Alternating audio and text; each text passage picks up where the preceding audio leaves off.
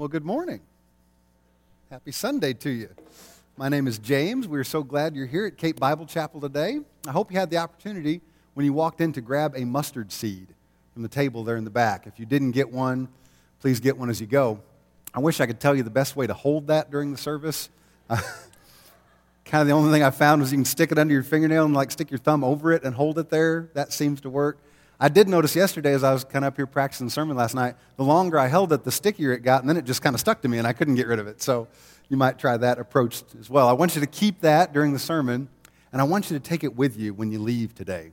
Please don't throw that on the ground, because then I'd probably get fired.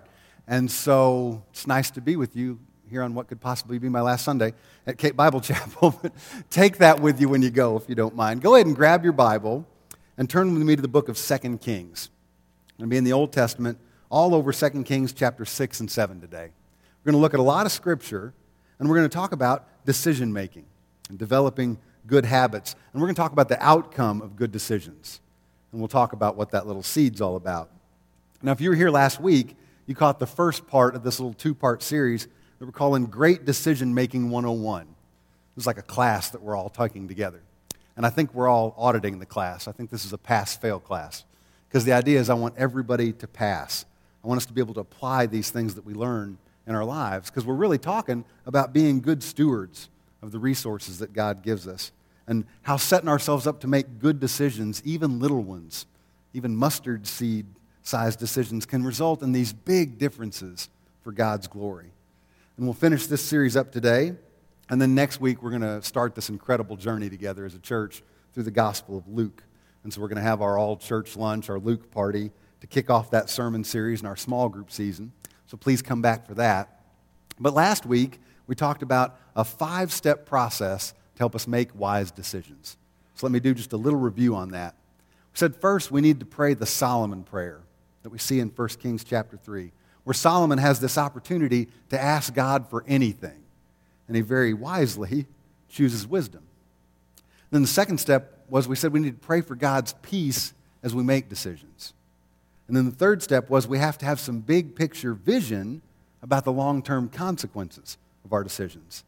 And the fourth was we need to seek wise counsel and have people speak wisdom into our lives. And then the last step was we've got to trust God and choose. It's not very useful to work through a decision-making process and not decide in the end, right? In an event that was certainly a made-for-television moment, on July 8th of 2010, LeBron James, who is arguably the best basketball player in the NBA, he made a decision live on TV. I don't know if anybody saw that or not. LeBron had played his entire career up to that point in time for his hometown team, the Cleveland Cavaliers, for 7 seasons. But he had this TV special, and he announced live that he'd made a decision. He was going to take his talents to South Beach. He joined the Miami Heat. Now, that worked out pretty well for LeBron. The Heat went to the NBA Finals 4 years in a row. They won twice. It was quite a ride for him. But now, he's decided he's going to return to the Cavaliers. Here's my point about the 75-minute television spectacle that 13.1 million viewers watched. He waited 28 minutes into the program before he announced his decision. Now, that's got to be a ratings thing, right? I mean, that's a TV thing. Is there anybody in the world who thinks LeBron didn't already have his mind made up when the show started? I mean, do you think he went to that last commercial break and flipped a coin and went, oh, it's the Heat, what do you know? He'd already decided. He'd made his decision before the decision aired. He didn't wait for the cameras to start rolling, right? He'd pre-decided. He'd already gone through whatever process he was going to use to make his choice. And I think that's really important for us. What we were talking about last week and what we'll discuss today. Because we said we're going to make decisions in our life, right? About 70 a day, about 25,550 a year. We need to make decisions. But if we want to make wise ones, we want to pass this class, then we need to be purposeful. And we won't book our own TV shows to announce them, but we need to be intentional. Because we're not just going to drift into making good decisions. One of the things as a parent that I enjoy just more than anything is embarrassing my kids. I think all parents really enjoy that, so it's not just me. But one of the things that's just so funny, my oldest boy, Gavin, is really ticklish. He's 15 and he's just super ticklish. And so sometimes if I'm driving and he's sitting in the passenger seat, I'll reach over to tickle him because I just love that. Because he'll reach over and grab my hand to try and get me to stop. And then I'll announce to whoever's in the car, oh, look, Gavin wants to hold my hand. Isn't he so sweet? Take a picture of that and post it on Facebook. I just want to do that. Now, I know that's kind of sad and kind of mean for me, but the reality is I love my family. I just love them.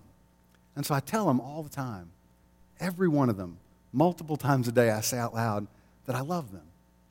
You want to know why I do that? It's because I made a decision a long time ago, before I ever thought of having kids, that I was going to do that if God blessed me that way, because my dad never said those words to me. I can count on this many fingers how many times my dad has ever said he loved me. I can count on this many fingers how many times he's ever written it down. The words just aren't in his vocabulary. Now, for full disclosure, I don't doubt that my dad loves me. He shows me in his actions. But because of his actions, it forced me to be intentional. I thought, man, if I ever have kids, I don't want to just drift into this. I don't just want to take it by chance and think I'm going to tell them I love them. So I made that decision because I wanted to be purposeful. I didn't want it to be by chance. I wanted it to be wise. See, I don't think wisdom's role in our lives is supposed to be passive. I don't think wisdom wants to sit on the sidelines of our lives and never get into the game. Wisdom wants to be in on the decisions. In the Bible, in the Proverbs, we see that's the case. Proverbs chapter 8 and verse 1 reads, "Does not wisdom call, and understanding lift up her voice?" See, wisdom's trying to get our attention. Wisdom's sitting over there going, put me in, coach. I want to help make this decision. A couple verses later, in Proverbs 8, verses 10 and 11, Solomon shares that wisdom is trying to tell us, take my instruction and not silver, and knowledge rather than choicest gold, for wisdom's better than jewels, and all desirable things cannot compare with her. Solomon is speaking for wisdom here. This is the guy who had the opportunity to ask for anything and everything, silver, gold, jewels, and instead he chose wisdom. We need to see that, and we need to grasp that with everything that we've got. If we're going to be wise decision makers, we have to be purposeful about seeking wisdom first. I said this last week, if we ever find the magic bottle and give it a rub and a big blue genie pops out, seems like everybody's first deal is we want to ask for money. Wisdom's saying, no, don't choose the money. Don't choose anything over wisdom. Wisdom is the crown jewel. So even if it costs everything, we should seek and get wisdom. We want that to become a routine practice for us. We want it to become a habit. Because when it comes to decision making, honestly, we don't want to wait for the moment of temptation. We don't want to wait for some crisis, some emergency to pop up and then be forced into making a decision. We need to be like LeBron James. We need to be like Solomon. We need to pre-decide to seek wisdom and make our decisions. Practically, as we go through our lives, I hope we're praying and thinking this way. I would caution you, young people, when it comes to setting boundaries, when it comes to issues of peer pressure, when it comes to relationships, especially physical relationships, please don't wait until a moment of intense temptation to make your decision. You might forget your 5-step process and give in, make a bad choice. It'll have consequences that'll last a long time. But if you purpose to seek wisdom right now, before you're forced to make a decision, if you purpose right now to say, I'm going to honor God with my body, I'm going to choose to not do things that are illegal. If you're intentional right now, you'll become more and more like Jesus in your decision making. I think all of us can do this with our finances. I've heard people say this, and I'm sure they're well-meaning people. But I've heard people say, man, if I won the lottery, I would be so generous. I'd give away this amount of money, and I'd tithe, and I'd bless this person and that person. And I don't want to sound like a downer here. But I'm going to say, unless you're in the habit of giving now, unless you're living generously now before you win the lottery, you're not going to do it when you win the lottery. You're not conditioned to do it. You've already pre-decided how you're going to handle money. You've kind of drifted into the spot where you say, well, I'm going to take care of my needs and my wants, but I can't really afford to be generous, give anything away. I had an amazing conversation with one of my college friends this week, and I'm so blessed. This is what I get to do for a job. But she shared that she'd made a decision. She pre-decided something while she was working over the summer. She pre-decided to give away 10% of her income to the church she was going to up in St. Louis. She was purposeful about that. And the first paycheck came, and she looked at her financial situation, and her first thought was, nope, can't do it. I can't afford to do it and still make ends meet. But she'd pre-decided. She was intentional. She wasn't drifting into this, and so she did it. She gave the 10%. And within the next 2 days, she got 2 little part-time job opportunities that would allow her the money to make it through the month. She didn't even take one of the jobs. But she was blown away by God's faithfulness and how He provides. See, we need to do that. We need to be intentional about making decisions, especially hard decisions. We need to commit this 5-step process to memory, and we need to pre-decide. Because if we do that, we can become purposeful about being people of character and not just fall into whatever choice would come naturally to us. We need to seek wisdom. And this is so important to work through this process of knowing how to make wise decisions when these situations arise, when these situations come up. And then we won't struggle with the decision. We'll have already made up our mind about what to do. It could still be hard, but we can pre-decide. We said last week we probably make about 70 conscious decisions every day. You recognize what those are in your life. Hey, where am I going to have lunch? What am I going to eat? But we didn't talk at length about how we accomplish everything else that happens in our lives, because all the other stuff comes through habit. I mean, we operate daily by habit, and it's okay. It's really an amazing part of how God has wired us. Habits are those regular patterns of thinking and feeling and speaking and acting that somehow get like embedded in our neurons. I'm working through this process right now, again, with my boy Gavin. He's learning how to drive, and he's a pretty good driver. But I've noticed when I'm with him, I say one sentence over and over and over again. Until 2 months ago, I'd never said this sentence in my life. It's not a sentence you say, but now I've said it like 500 times. Hey, Gavin, signal your intent to turn. Hey, Gavin, signal your intent to turn. He's a pretty good driver, but he doesn't think about that. It's not embedded in his neurons yet, and that's a habit that can tick off a lot of other drivers. So I'm telling him every time, hey, Gavin, signal your intent to turn. So habits can be good things. They really can. But here's where habits can be bad. There are 2 big reasons. One is that sin gets into our habits. This is one of the enemy's great plans, that sin will become ingrained in our habits. I think this is what the Apostle Paul is talking about in Romans chapter 7. You read that passage, and he kind of carefully explains there's a war going on inside us between the indwelling Holy Spirit and our flesh. It's a battle to determine how we're going to make good decisions. And Paul says, I want to make good ones, but I end up making these bad ones. Why does he do that?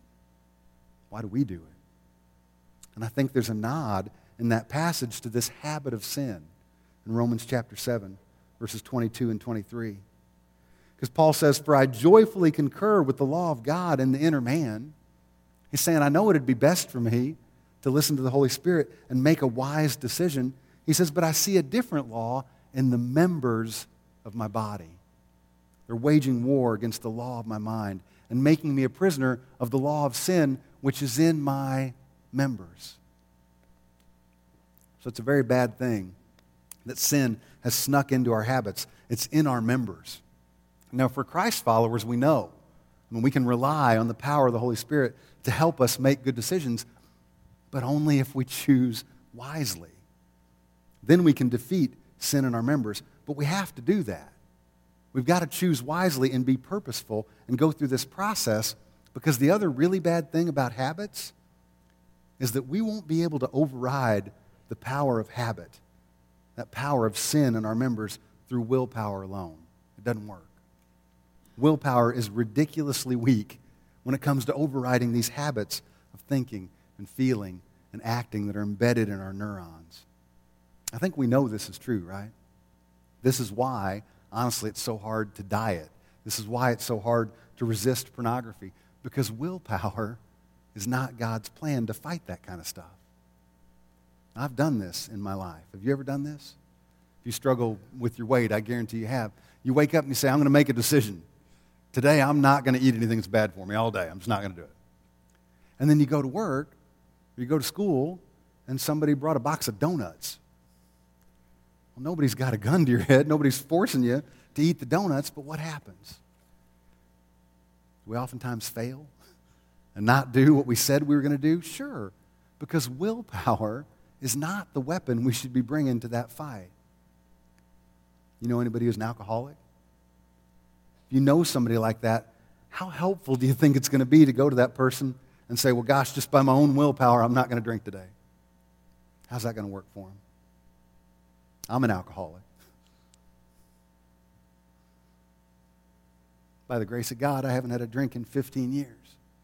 And God accomplished that in my life. He did it, but through my decision making. I had decisions to make in choosing sobriety because I was unable to overcome that by the force of my own willpower. I need to go through the same process with donuts, and I haven't done that yet. But I need to. I really do. And I have the ability to do it because I've already made the wisest decision I could ever make. I've trusted Jesus Christ as my Savior. We make that decision, and we will have the Holy Spirit indwelling inside of us. And then we can quit saying things like, well, I'm just going to try really hard to be good today. I'm going to rely on my willpower. I'm going to hope to be grateful today. I'm going to just really suck it up and try hard. No. God's given this ability to make decisions, to engage, to invest. We need to make decisions that will ingrain habits that lead us into becoming more like Jesus. If any of us sitting here today says, man, I think in 6 months I'd like to run a marathon, we're not going to do it by running home and laying on the couch and eating Cheetos. And 6 months later, we'll bound out the door and run 26 miles. It's just not going to happen like that. If we want to run a marathon, we've got to train. We have to discipline ourselves. The same thing is true for our spiritual marathon. If we want to grow in our Christ-likeness, listen, it won't come naturally. We won't just drift into it. Without purpose, we're not going to wake up tomorrow and be more godly. We have to make some decisions. We have to establish some good habits. Coming to church to hear a sermon, that's fantastic. But why do you think we do the other stuff? Why do you think we offer small groups and Bible studies and discipleship opportunities and service opportunities? It's because engaging in those things are the discipline. Engaging in those things give us the ability and the opportunity to invest and make wise decisions and develop good habits. Those are the things that will help us run this marathon called our lives. I truly believe engaging in things like small groups and the MAKE initiative, that'll help us in this process. So please, take advantage of those things. You can pre-decide right now to do that. For the time we have left, I want to explain why you got that mustard seed when you walked into the worship center today. Because I'd love for that little mustard seed, I got mine right here, to be a reminder for us that little things, you can't even see it, little things can become really, really big things. By being purposeful in small decisions, like investing in our local church, we can make a big difference in the long run. I think we know this. We see this teaching in the Bible. In Luke chapter 13, which we'll talk about next year sometimes, Jesus gives a couple of illustrations about what the kingdom of God is like. And one of them, he says it's like yeast, how just a little pinch of leaven permeates a whole lot. I'm probably going to get fired over this mustard seed thing, so I wasn't going to have you hold yeast the entire time during the service. But he talks about the mustard seed, how small and insignificant it is. It's even smaller than other seeds. Yet when it grows, it doesn't just become a plant, it becomes a huge tree that birds can nest in. Little things become big things. Making decisions, developing habits starts the same way. If you took a survey of my children, I guarantee you could do it right now and ask them what one verse I've quoted more than any other verse to them. They'd say it's Luke 16, verse 10. It's from the parable of the unjust steward, where Jesus teaches, he who is faithful in a very little thing is faithful also in much. And he who is unrighteous in a very little thing is unrighteous also in much. And we see that and we read that and we're sitting here in church and we nod and we go, yeah, that's right. But then sometimes we walk out of here and we totally forget that truth. That's why I want you to take the mustard seed with you today. Because we need to engage in little things like remembering that 5-step process to make decisions. If we remember it, then it can grow to something bigger. We can utilize it and apply it in our lives. Little things like engaging in disciplines and the opportunities to grow instead of just thinking that's going to come laying on my couch. It's going to come naturally. We won't just drift towards making good habits. So roll that mustard seed around in your fingers and join me there in 2 Kings chapter 6 and 7. And we're going to walk through this really incredible story. This is a true story. And this is not a story that gets like a lot of play in children's church. This is pretty much an adult story. Because there's some pretty serious stuff going on here. I've never seen this one on a flannel graph. There are 3 clear parts to this passage. Now, the first part is that there's this great need. And specifically in context, it was a need for food. There were these bad guys from Aram, and they come and surround the entire city, and they cause a great famine by barricading the people in. And we're going to see some graphic detail about how bad the need is. Then the second part of the story is there's a king, and you would think the king would be the one who would be responsible for meeting this need, for trying to solve this problem, but he doesn't do it. And instead, we're introduced to some very unlikely people who make a decision. Maybe it doesn't even seem like a wise decision, but they make one. And then in the third part of the story, God takes these first 2 parts, the great need and the unlikely heroes, and God fulfills a prophecy that Elisha shares earlier in the account. God provides this ridiculous answer, and all the people in the city are saved by this small decision that the unlikely people act on. We read the story and we get to see the impact of the situation. So hold on to your mustard seed and follow along, starting in 2 Kings chapter 6 and verses 24 to 25. Now it came about after this that Ben-Hadad, he was the king of Aram, he gathered all his army and he went up and besieged Samaria. There was a great famine in Samaria. And behold, they besieged it until a donkey's head was sold for 80 shekels of silver and a fourth of a cab of dove's dung for 5 shekels of silver. So earlier in chapter 6, Ben-Hadad had tried to defeat Israel with just a little band of marauders. Now he's getting serious. He mobilizes the whole army, and he makes it where no one can get in or out of the city. And what results is this severe famine. And the famine is so terrible that a donkey's head, which would easily be like, the most repulsive and least nourishing part of the donkey, a donkey's head was selling for as much as you could have bought a small house for back then. If you had an old donkey's head laying around, you could get 2 pounds of silver for it. That's how valuable it was. And then it says bird poop. There's translations that call this field greens or seed pods, but the Hebrew there means bird poop. It says dove's dung, which would have been used to feed animals, which nobody'd ever eat. It was being sold for 2 ounces of silver. And just trying to paint the picture, this is a bad famine. Food that's so gross nobody would ever think of eating it was selling for the price of a house. Times are desperate. But then we see it gets worse. Look at verses 26 and 27. As the king of Israel was passing by on the wall, a woman cried out to him, saying, "Help, O Lord, my king. You're the one who's supposed to fix this problem." He said, "If the Lord does not help you, from where shall I help you? From the threshing floor? Or from the wine press?" So the king's name is Joram, and he's walking around the top of the city wall. And the king would do that for 2 reasons. And one was, it's supposed to be an encouragement. It's supposed to bolster the troops and the people to see the king up there. And the other then is for sure, he can see out over the city wall and see what the enemy is doing. So King Joram's up here taking a stroll, and this lady cries out for help, and we're going to catch a lot of context from just that one verse from the king's answer. Because we're going to see Joram blames God for this predicament. He ends up blaming Elisha as well. Even though God had promised many times up to that point in time, hey, if you guys are disobedient, it's going to be bad. There's going to be trials for turning away from God. And here's where they end up. They're eating donkeys' heads. So King Joram says, well, God isn't helping you. What do you want me to do? Go down to the threshing floor and make bread from grain that doesn't exist?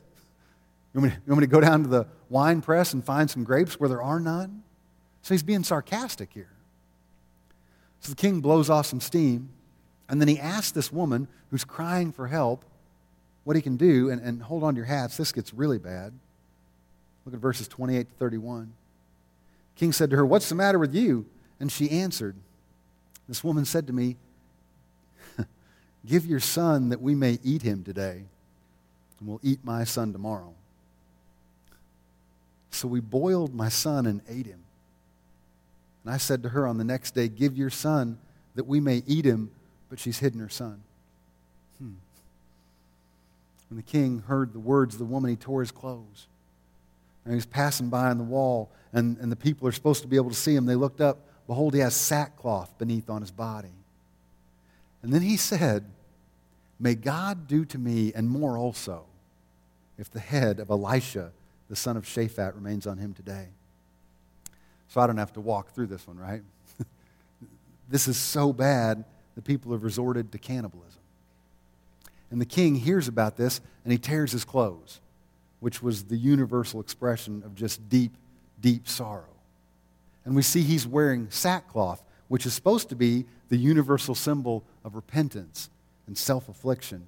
But it's all a show for the king, because he blames God.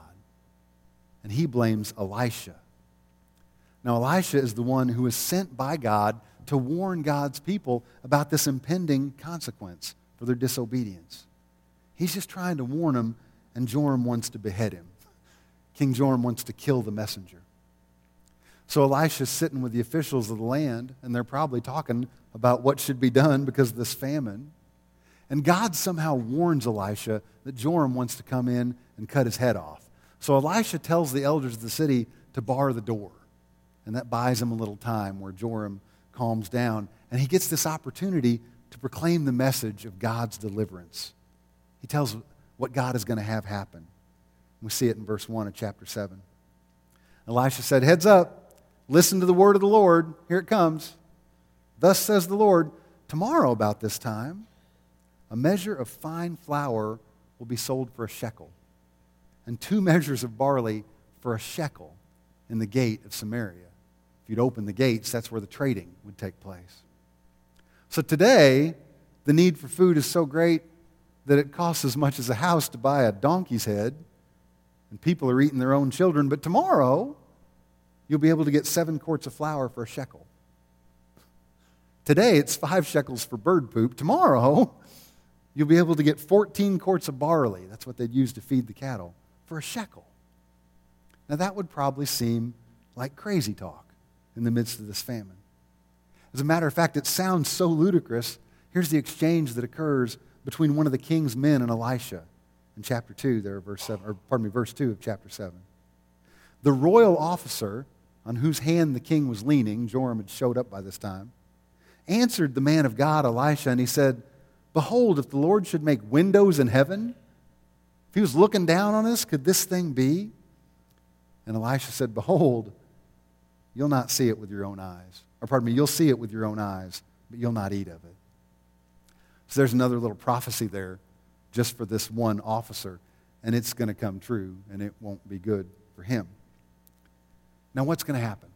Because this is a desperate situation, right?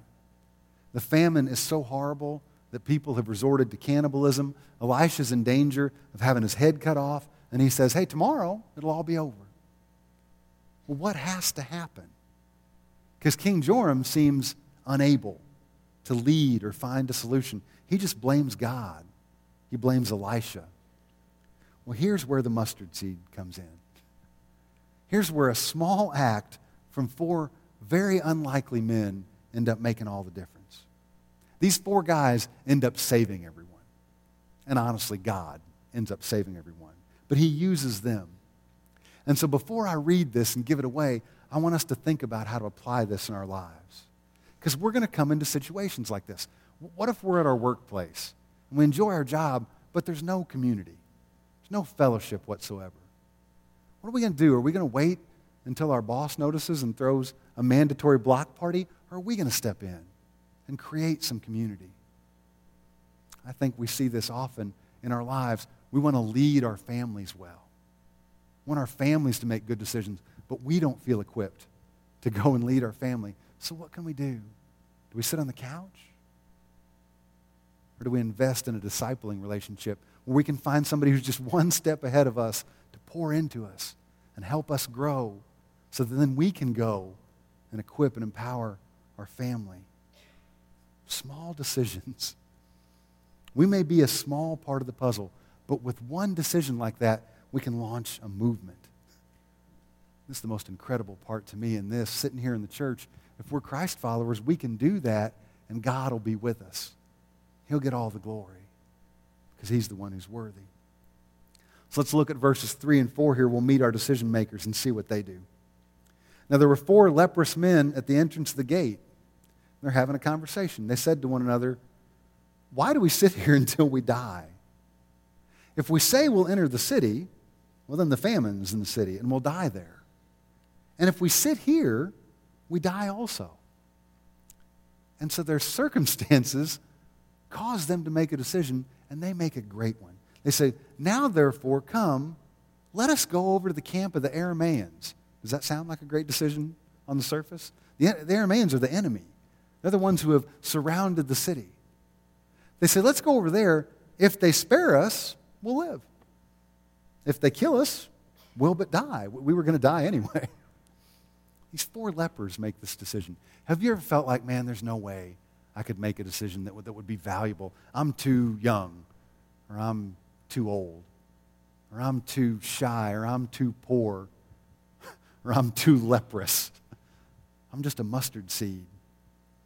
Here's 4 lepers with some pretty unusual motivation that make a decision. And they save this entire city when the king is unable.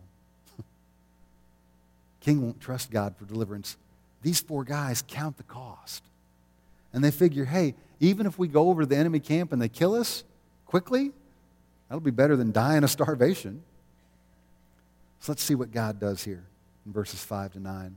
So they arose at twilight to go to the camp of the Arameans. When they came to the outskirts of the camp of the Arameans, behold, there was no one there.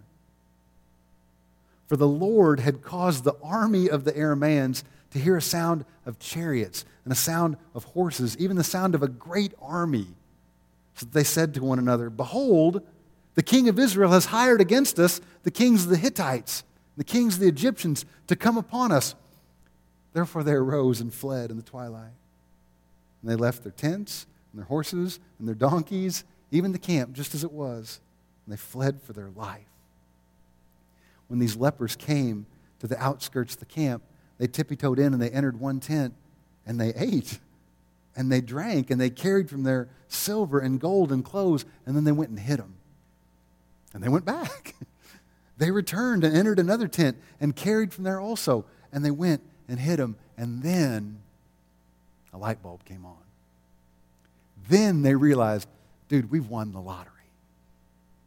And they said to one another, "We're not doing right. This day is a day of good news, and we're keeping silent. If we wait until morning light, punishment will overtake us. Now, therefore, come, let us go and tell the king's household." If we win the lottery, would we give a bunch away? These guys at first were going to keep all this plunder to themselves. They make a wise decision. They say, man, this is more stuff than we'll ever need. Let's be generous. Let's save the city. And I'm sure they can't fully grasp what God has done here. I hope we pause and realize God does the delivering. God has provided. But they get some wisdom here, and they go back to the city gate to share this good news. Now, what do you think happens? It's in verses 10 to 15. You can read that on your own this week. I'm just going to summarize for time. The lepers go back and tell the king and the people, and nobody believes them. And I get that. That would be ridiculous news. King Joram is just certain the Arameans have set a trap, but they end up sending like a few guys over as a search party to see if this preposterous story from the lepers is true. And what do you know? It is. These guys from the search party come back and they announce they're saved. Now look at what happens. Anybody remember Elisha's prophecy from chapter 7, verse 1? Look at verse 16 of chapter 7. I love this. So the people went out and they plundered the camp of the Arameans. And then what happened? A measure of fine flour was sold for a shekel, and 2 measures of barley for a shekel, according to the word of the Lord. Sound familiar? Now, yes, that's the exact fulfillment of Elisha's prophecy, but on a grander scale, with a bigger impact. Does that story sound familiar? Got someone with a great need who can't save themselves, receiving salvation from an unlikely source. Folks, this is the gospel message. God sees our great need. We're dying in sin. We're unable to help ourselves. We can't meet our own need through our own efforts. And God sends an unlikely person to bring about the opportunity for an incredible salvation. He sends His Son, Jesus Christ. I love this passage in 2 Kings. Okay, let's finish this true story out, because you remember there was another little prophecy in there. Look at verse 17. Now the king appointed the royal officer on whose hand he leaned, it's the guy who didn't trust God, to have charge of the gate. King Joram says, you go down there and open the gate. Now, this is the guy who thought there's no way God could make this happen. Says, but the people trampled on him at the gate, and he died, just as the man of God had said. The Bible's a funny read sometimes. This guy had basically ridiculed God. He'd certainly ridiculed God's ability to do what He says He's going to do. That's always a bad place for us to be in.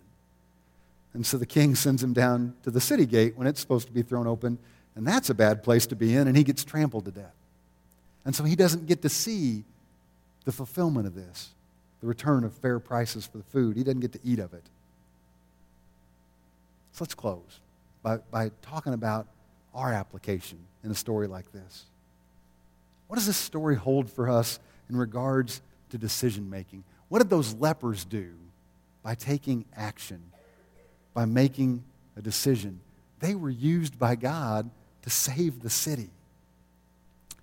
There's a writer for a lot of TV shows. His name is Aaron Sorkin, and he wrote a show that I really like called The West Wing. I don't agree with the politics, but I love the writing of the show. The fictional president on The West Wing is a guy named Jed Bartlett. And he has a quote. He says, "Never doubt that a small group of thoughtful and committed citizens can change the world." Never doubt that a small group of thoughtful and committed citizens can change the world. And then he asked his staff, do you know why? And the deputy communications director answers, because it's the only thing that ever has. It's a secular quote. Put in as Christ followers, we have the Holy Spirit to guide us and lead us, and you start to see you and I can make a difference. You and I can change the world. You and I can have an impact through godly decision making. I'm going to include the decision to engage in activities and disciplines that will help us ingrain habits that are God-honoring. So we're going to leave today and we're going to take our mustard seed, and what's it going to mean in our neighborhoods, in our schools, in our workplaces when we come back here to the chapel? If we're Christ followers, will we live our lives like we just won the lottery? Will we be generous? Will we partner with our church? Will we partner with organizations that God puts on our heart? Will we sign up for small groups, for Bible studies, for discipleship initiatives? Maybe we think it won't matter. I mean, I'm just one person. I would strongly, strongly debate that point. Because what if it's God's desire to pour into you, and you're going to go and make a decision that'll impact the world for Him, and it'll probably start in your family. Go and become equipped and empowered by God to make a difference in your family. We can do this. I want to close with one example, as I thought this was really neat. I talked about how good it is to come as a habit of coming to church. We do that for our own growth. I understand that. But we also do it, and I've heard many of you say, because we want to develop good good habits in our children. Maybe you heard this story. This happened earlier this year, true story. Back in April, in Atlanta, a 9-year-old boy named Willie Myrick was kidnapped. He was taken right from the front of his home. And the kidnapper drove him around Atlanta for 3 hours. And then he kicked Willie out of the car. Told him not to tell anyone what had happened. Now, Willie didn't obey. He went and told folks. Do you know why the kidnapper kicked this 9-year-old boy out of the car? Because they drove around for 3 hours, and all Willie did was sing at the top of his lungs this praise song that he'd learned at church. It's called Every Praise is to Our God. I wish I could sing. It's a good song. It's written by a gospel songwriter named Hezekiah Walker. It's not an old song that he would have known forever. He learned it because he and his family go to Mount Carmel Baptist Church every week. Now, don't you just know that there's a family right there that is so grateful that they were intentional? They were purposeful about going to church. They didn't wake up and go, I don't know, you feel like going today? I don't know. They went every week, and Willie learned this song, and God used it to save him, literally, from a kidnapper. What decisions are we going to make today, this week, this month? Are we going to ask for wisdom? Are we going to pursue peace? Are we going to trust God even if the answer seems ridiculous? Like 4 lepers saving a city? Like a 9-year-old boy singing a song for 3 hours straight? Roll that mustard seed around a little bit more in your fingers and take that with you today. And remember, God can do huge things through one small decision. Let me pray. Father God, thank you for these couple weeks to talk about decision making, talk about disciplines and investing and developing godly habits. Lord, we want to do this well for your glory. God, I pray for myself. Help me to lead my family.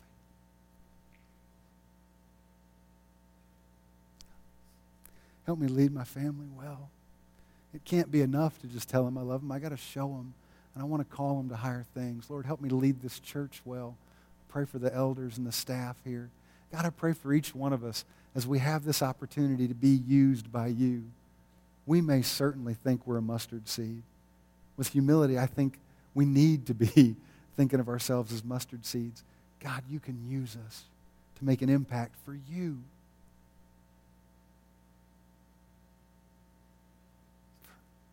For your glory, for your kingdom, we could be used by you. God, help us to make these wise decisions. We love you and we trust you, even when the answers seem ridiculous, like these 4 lepers saving the city. God, we give this day to you. Be with us in our decision-making process. We ask all that in Jesus' name. Amen.